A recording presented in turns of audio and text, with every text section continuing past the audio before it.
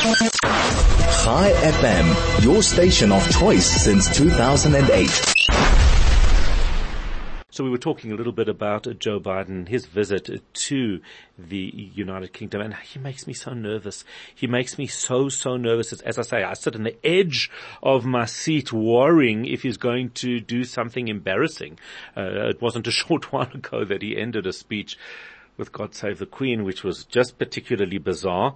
The press kind of mentioned it and then it moved on. But either way, protocol's obviously an incredibly important thing. And it's not just important when you visit, for example, the UK. I know in my visits to China, you have to be very careful when you present somebody with a business card, you face it in their direction, you hold it in two hands and you present it to them to read. There are ways in which you conduct yourself no matter where you are and in which cultural environment. Surely the President Joe Biden should have known better. Vicky Sleight, cultural transformation expert, a very good morning. How are you? Hi. I'm very well, thank you. Nice to be back with you. It's awesome to chat to you again. So how was this visit received? I mean, it wasn't obviously a tremendously awful breach in protocol, but yet there seemed to have been perhaps a slip. Yeah, but don't we expect it from Joe Biden now? And to be quite honest, the British public, it was news here for a minute. We don't care. Don't they? Okay, that's interesting. We don't care. And I actually did a little poll on this yesterday, just not amongst experts, but just amongst people I know. So, did you know that? Yeah, we saw it on Twitter, we saw it on the news. Don't care. There's bigger problems in the world. But you're right, what you just said, you know, when it comes to protocol and cultures and traveling around the world and, you know, in Japan you've got the Meishi, the business card, same with Korea, as you said.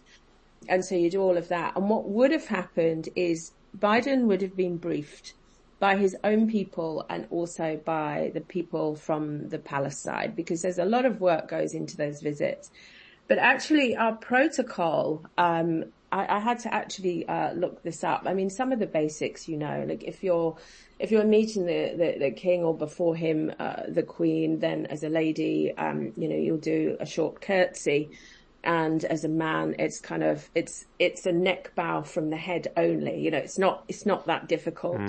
This is, you know, it wasn't actually set up as a full-on state visit, and that was the other thing that was talked about. He was here for less than 24 hours. He only spent 21 minutes, I think it was, with Rishi Sunak, our Prime Minister. And then, you know, the other protocols is the correct formal address is Your Majesty, and subsequently Sir, for the King. And if it's a female member of the royal family, then it's Your Majesty and then subsequently Ma'am. And I think we all know that. I think where the gaffe came as well is Biden spent too long talking to the royal guard, and also by putting his hand on King Charles's back. King Charles was kind of trying to gently move him along. But I do know that the palace has come out with a statement since then saying that Biden didn't break protocol and that, you know, what a lovely gesture and what a warm way of doing things. The same thing happened with Michelle Obama. I was just thinking the same thing. There was a Michelle Obama incident, wasn't there? It's very similar. It was very similar, and I really like how Michelle dealt with it in her book afterwards, because she said, you know, fair enough, she realized she'd made a faux pas by touching the Queen, but then the Queen actually pulled her in closer and put a delicately gloved hand on her arm.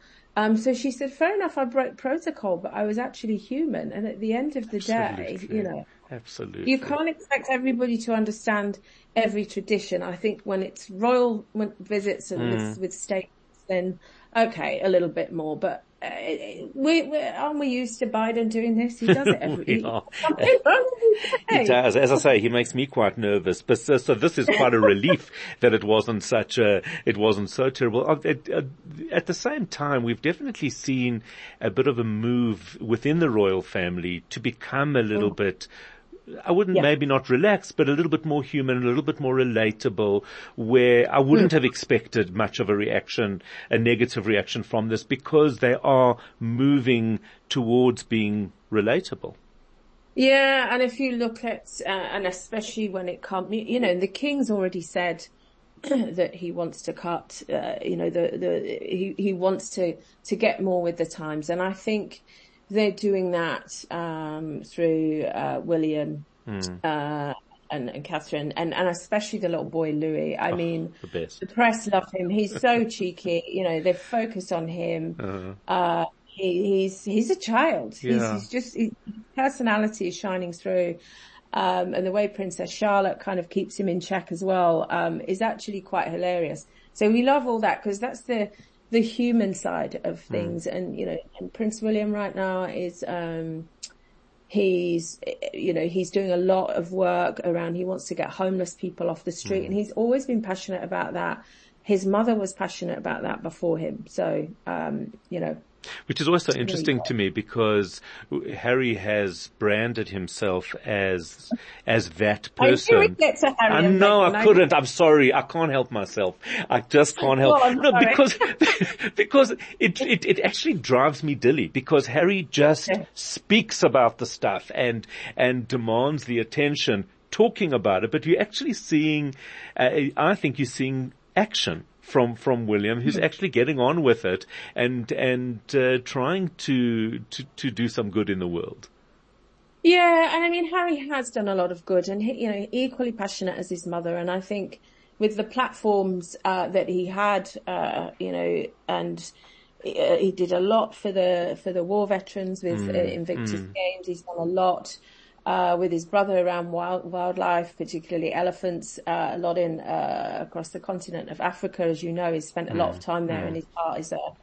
But yes, for Harry and Meghan, the stuff in the news about their potential divorce, the way they've damaged their brand, is there any coming back from that? Will she divorce him? I doubt it. She loses her royal title unless she's already lined up. The next victim. All right, I said that. You don't need to say that. But it is there any coming back for Harry in terms of the royal family?